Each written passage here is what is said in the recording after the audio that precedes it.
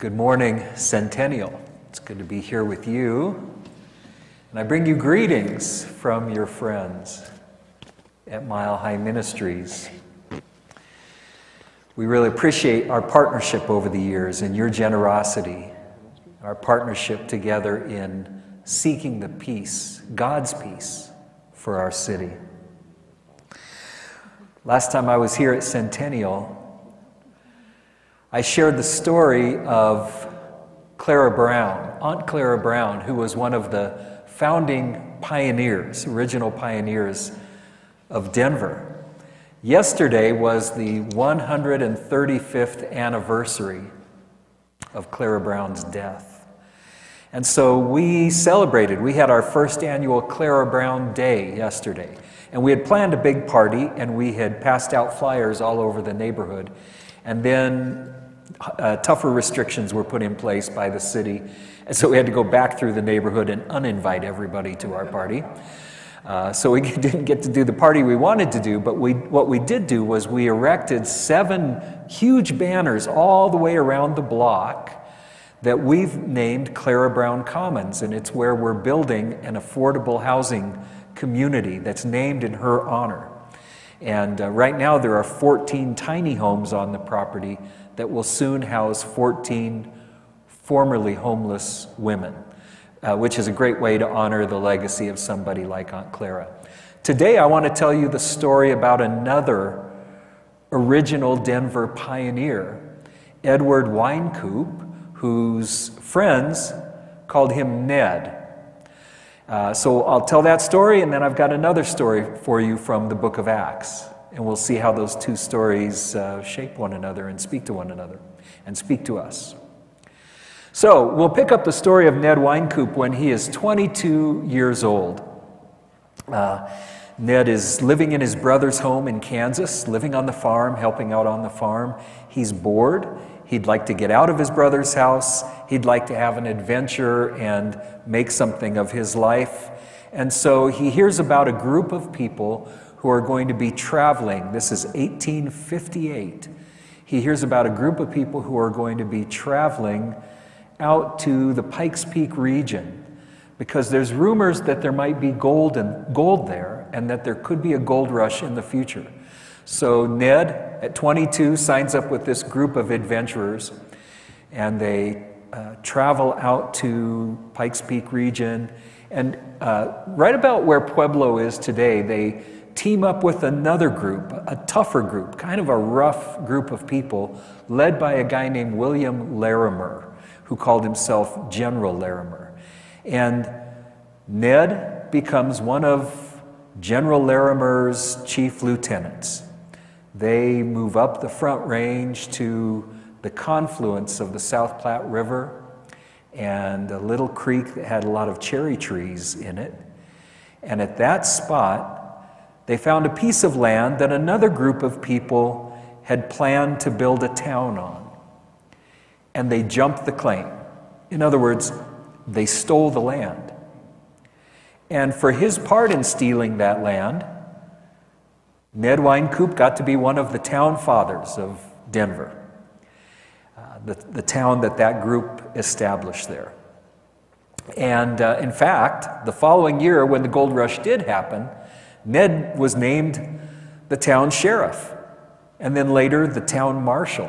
And it's interesting because he had no experience in law enforcement, and he had no police force to back him up, and there weren't even actually laws written in place yet. But it was a boom town, and it was a rough place and a violent place, and Ned was up to the job. He was a big, strapping guy. He was strong. He was tough. He was willing to face whatever he had to. He was a dashing kind of character. He was handsome, kind of a ladies' man.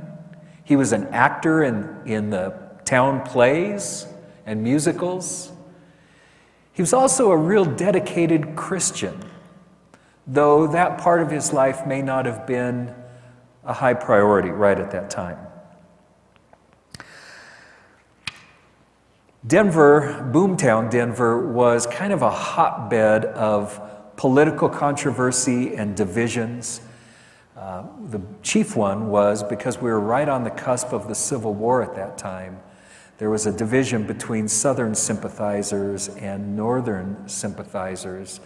And Ned looked at this new town and he saw a place of opportunity, a place where an ambitious young man like himself might be able to leverage some relationships into political success and economic success. So it was important for him to stay on the right side of the right people and to kind of walk the fine line of all these controversies.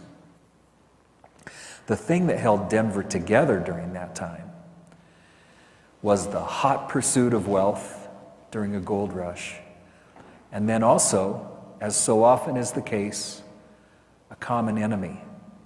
That common enemy eventually came to be the indigenous people who were living there when white people from the east began to show up.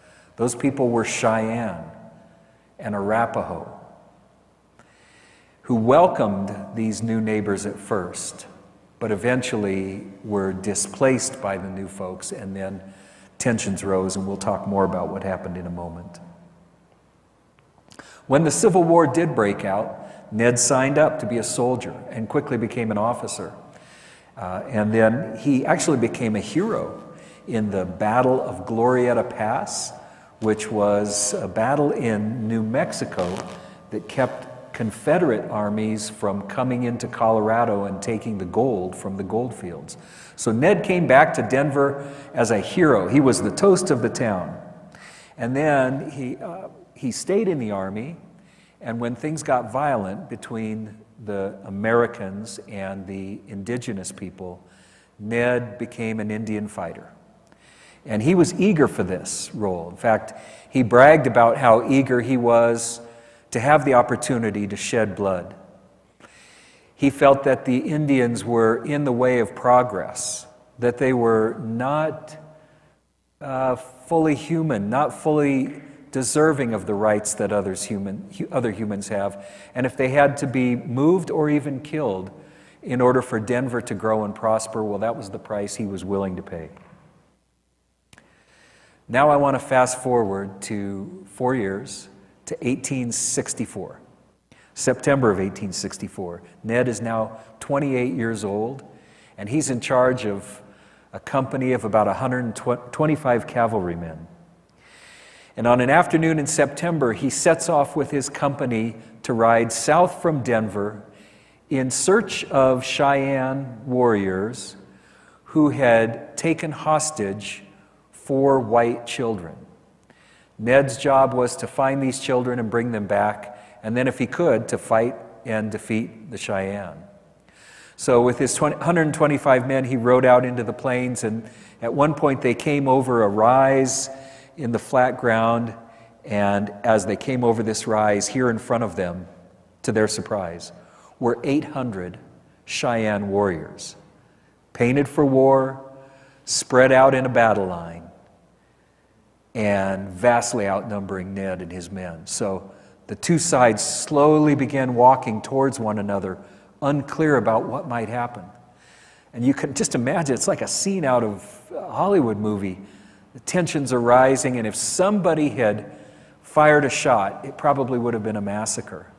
But instead, these two sides just rode closely to one another, and then they stopped within a few yards of each other, each waiting for the other to make the move.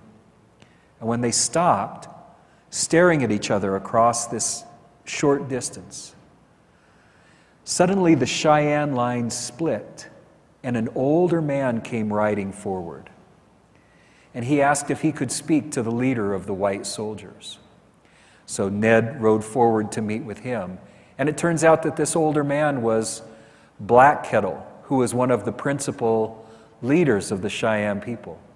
And so then he and Ned sat down, and they built a campfire, and they sat down to talk. They talked for hours, and those hours actually even turned into days. They stayed several days there, sitting around the campfire, talking about their lives, talking about their families and their communities, negotiating, trying to find a way of peace, trying to understand one another.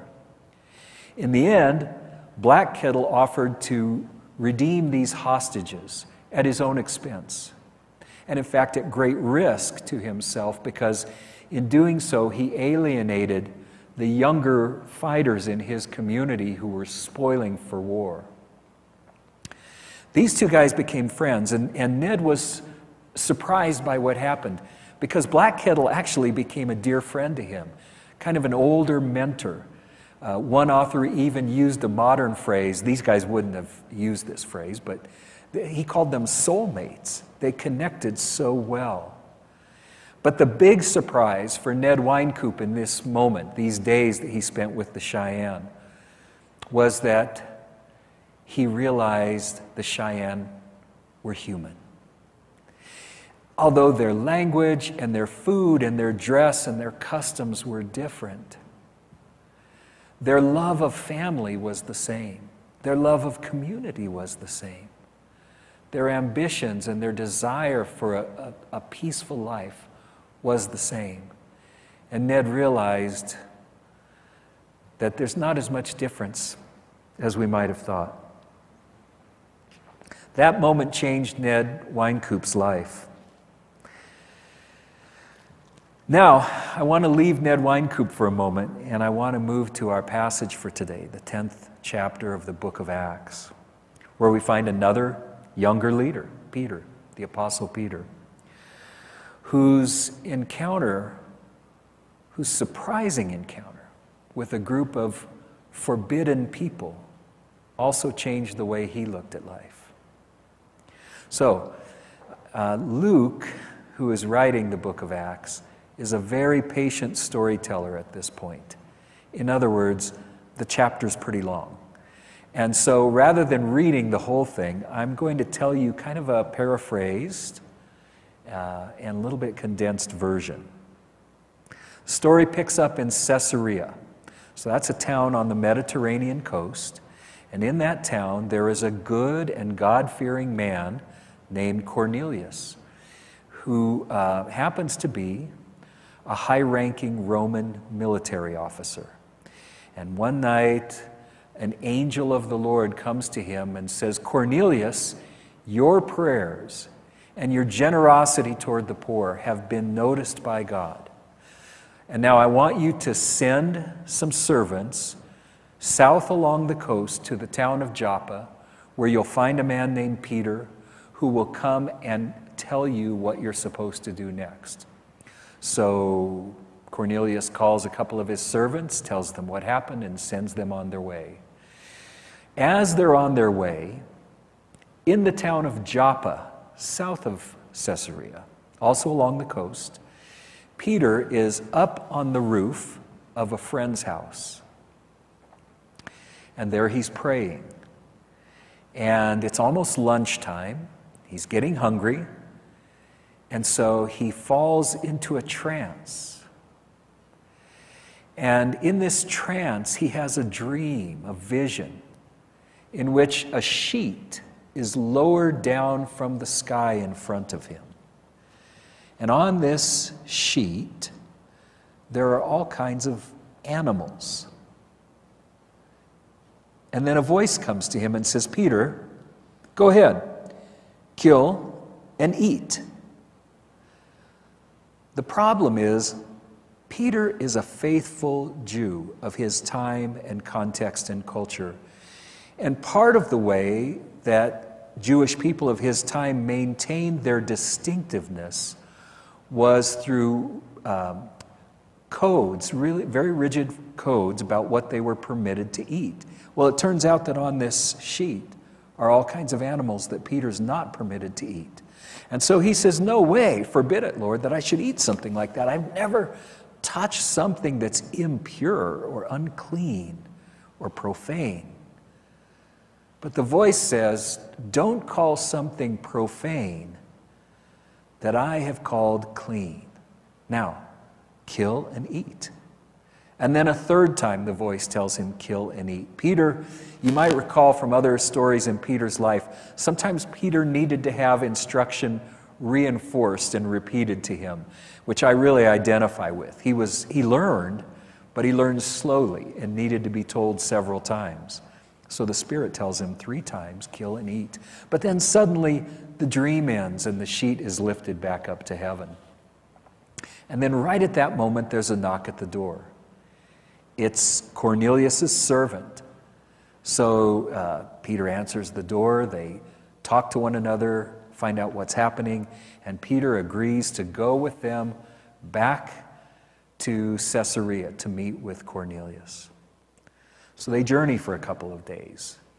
And when they get to the house of Cornelius, Cornelius opens the door and he's so excited to see this man that God has sent.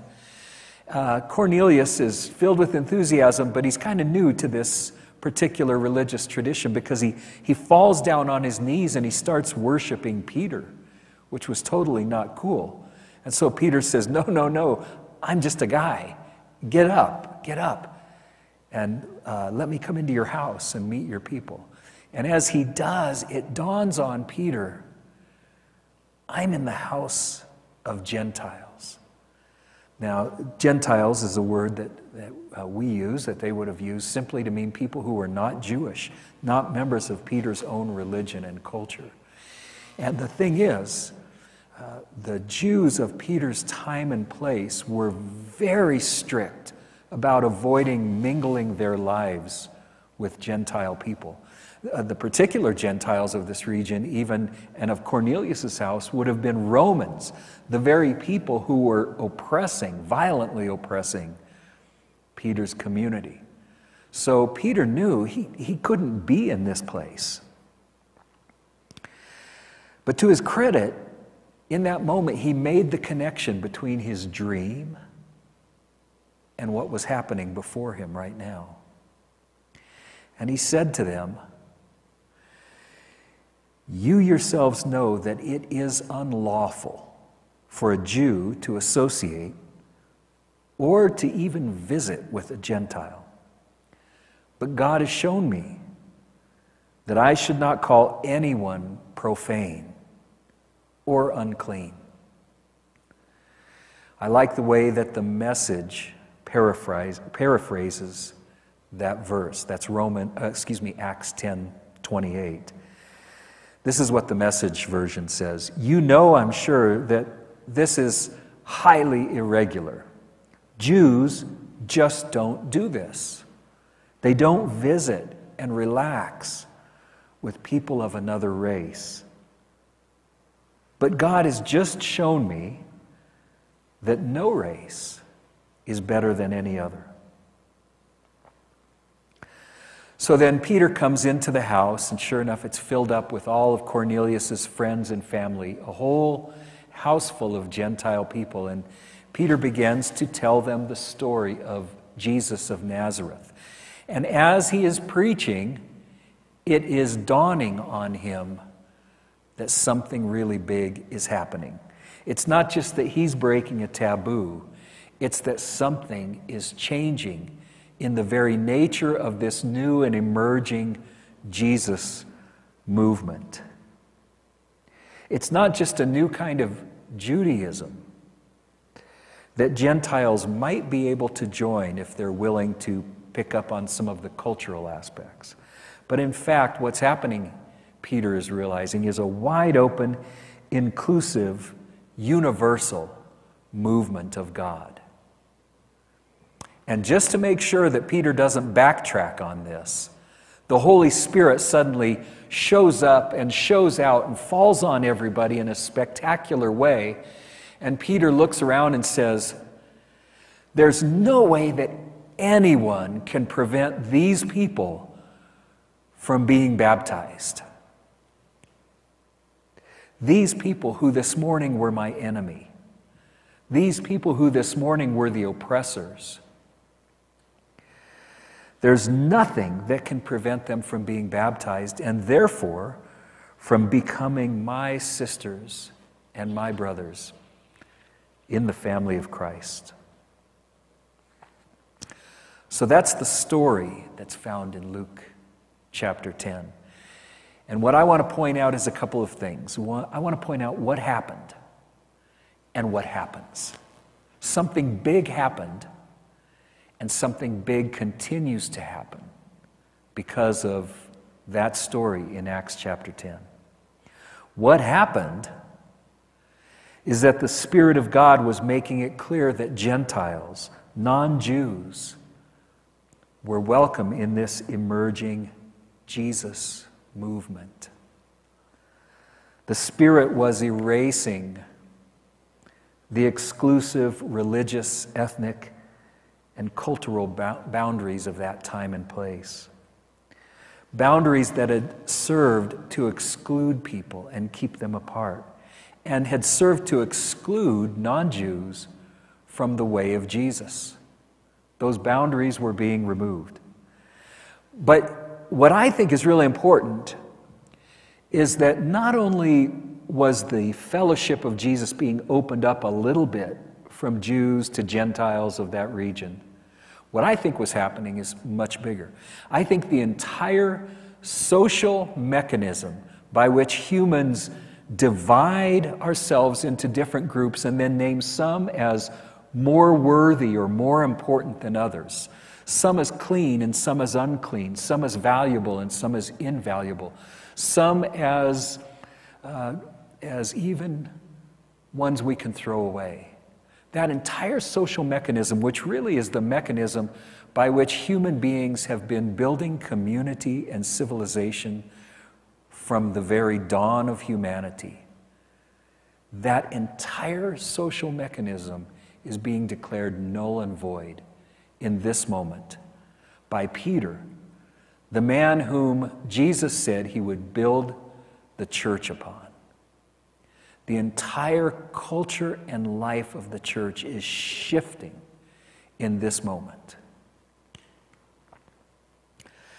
What I think happens because of that, what I think should be happening in our lives today, is the ongoing ramifications from that big change. See, Peter is modeling for us the expectation of the journey that the Spirit of God will take us on as we follow Jesus into the world. The word that I want to use to describe this thing that happens, this thing that happened to Peter and happens to us, might surprise you. I searched around for just the right word, and I like the word that I found, but, well, here's the word. It's repentance. That word might surprise you because the way we typically use the word repentance is associated with some sort of wrongdoing, some sense of guilt or regret about something we've done wrong. But it's not clear that Peter has done anything wrong in this moment. But I still think it's the right word. And here's why. It might be that some of you have been to one of the Colorado prayer lunches that are held downtown every year. And if you go to those, you might have heard a couple of years ago Father Greg Boyle. Now, Father Greg is from Los Angeles, and he's been living the gospel and loving gang members in Los Angeles for more than 4 decades. And as he shared stories about his homies whom he loves, Father Greg, whom the homies just called G said something. And what he said was, he actually invited us to a practice of daily repentance. But he wasn't talking just about repenting for something that we had done wrong. Here's what he meant. We get the word repentance from a Greek word, a Greek compound word, metanoia. So metanoia combines 2 words, meta, which means beyond, and gnosis, which means to know. So literally, metanoia would mean know beyond, but probably a better way to think of it is to think beyond the mind that you have had. So when Father Greg invites us to daily repentance, he's saying every day under the guidance of the Spirit, we need to learn to think beyond the mind that we've had. Think bigger. The Spirit is bigger. The Spirit is continually opening this up. Just about the time that we think we know who's welcome and who belongs, the Spirit opens it up bigger and bigger and bigger. And the invitation of Acts chapter 10 is for us to keep thinking beyond the mind that we have. That's what happened to Peter at the house of Cornelius. He went in with one mind about who could be part of this Jesus movement. And we might be nice to people outside of it, but only certain people could really be part of it. And he came out thinking completely beyond the mind that he had. Father Greg invites us to have a Acts chapter 10 moment like that, and I love what he says here. He says, imagine, if you will, with God, a circle of compassion.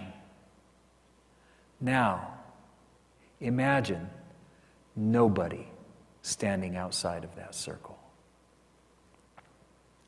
And then imagine us moving ourselves closer to the margins of that circle so that the margins themselves will be erased.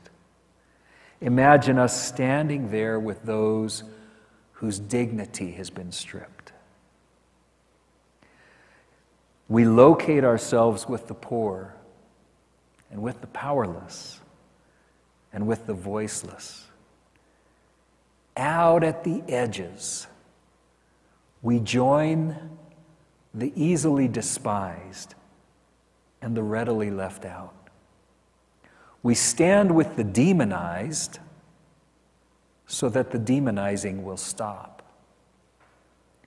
We situate ourselves right next to the disposable so that the day will come when we stop throwing people away.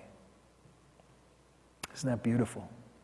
Too often, Father Greg says, we Christians strike a high moral distance that separates us from them. And yet, it is God's dream come true when we recognize that there exists no daylight between us and them. We live, as you well know, in a time of tension, division, competing worldviews, and plenty of demonizing.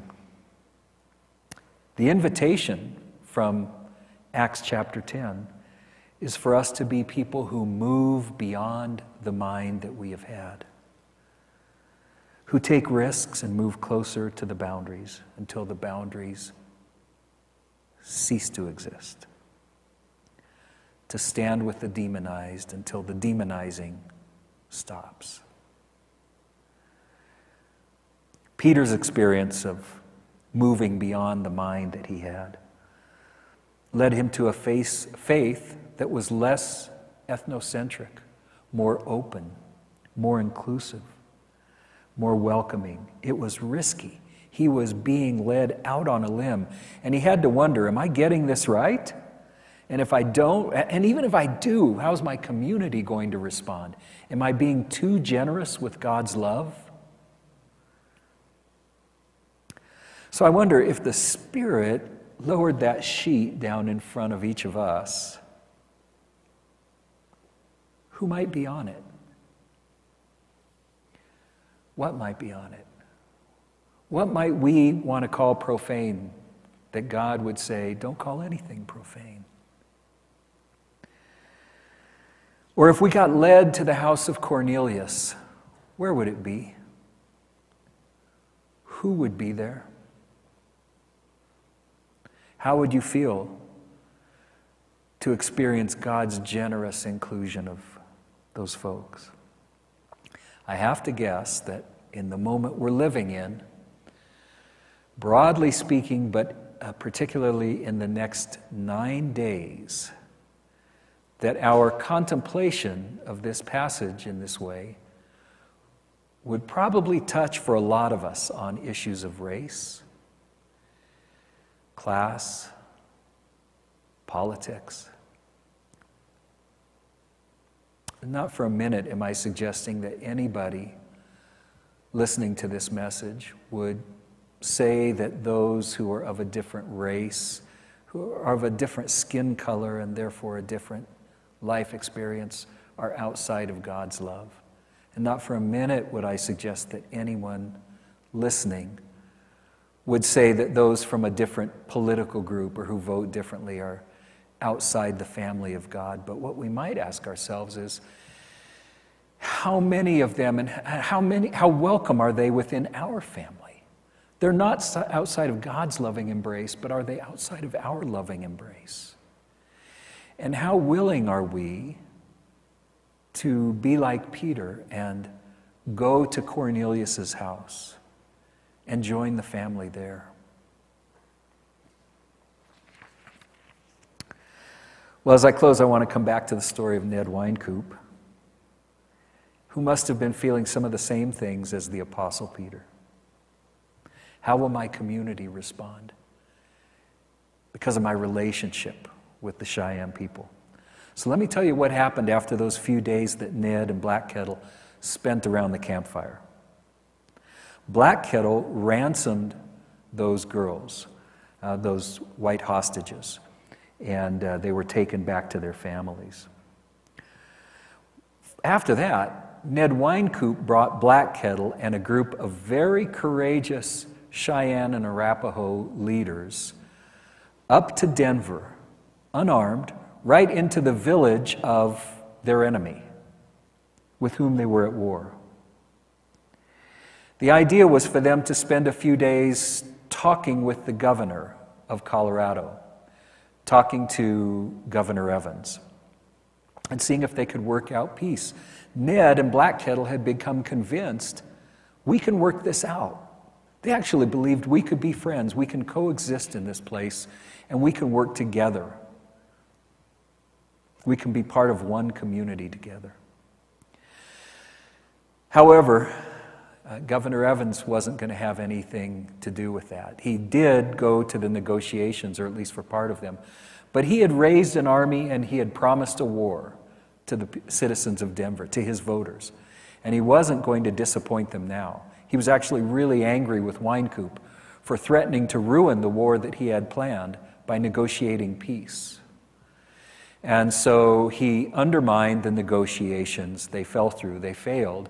And that failure led directly to the Sand Creek Massacre, perhaps the darkest moment in Colorado history, one of the darkest in American history, when the 3rd Colorado Volunteers claimed that they met a massive army of Cheyenne and defeated them in open battle.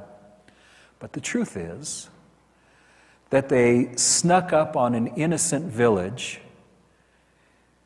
and on a cold morning in November, they killed hundreds of women and children and older men, because all the men of fighting age were away hunting.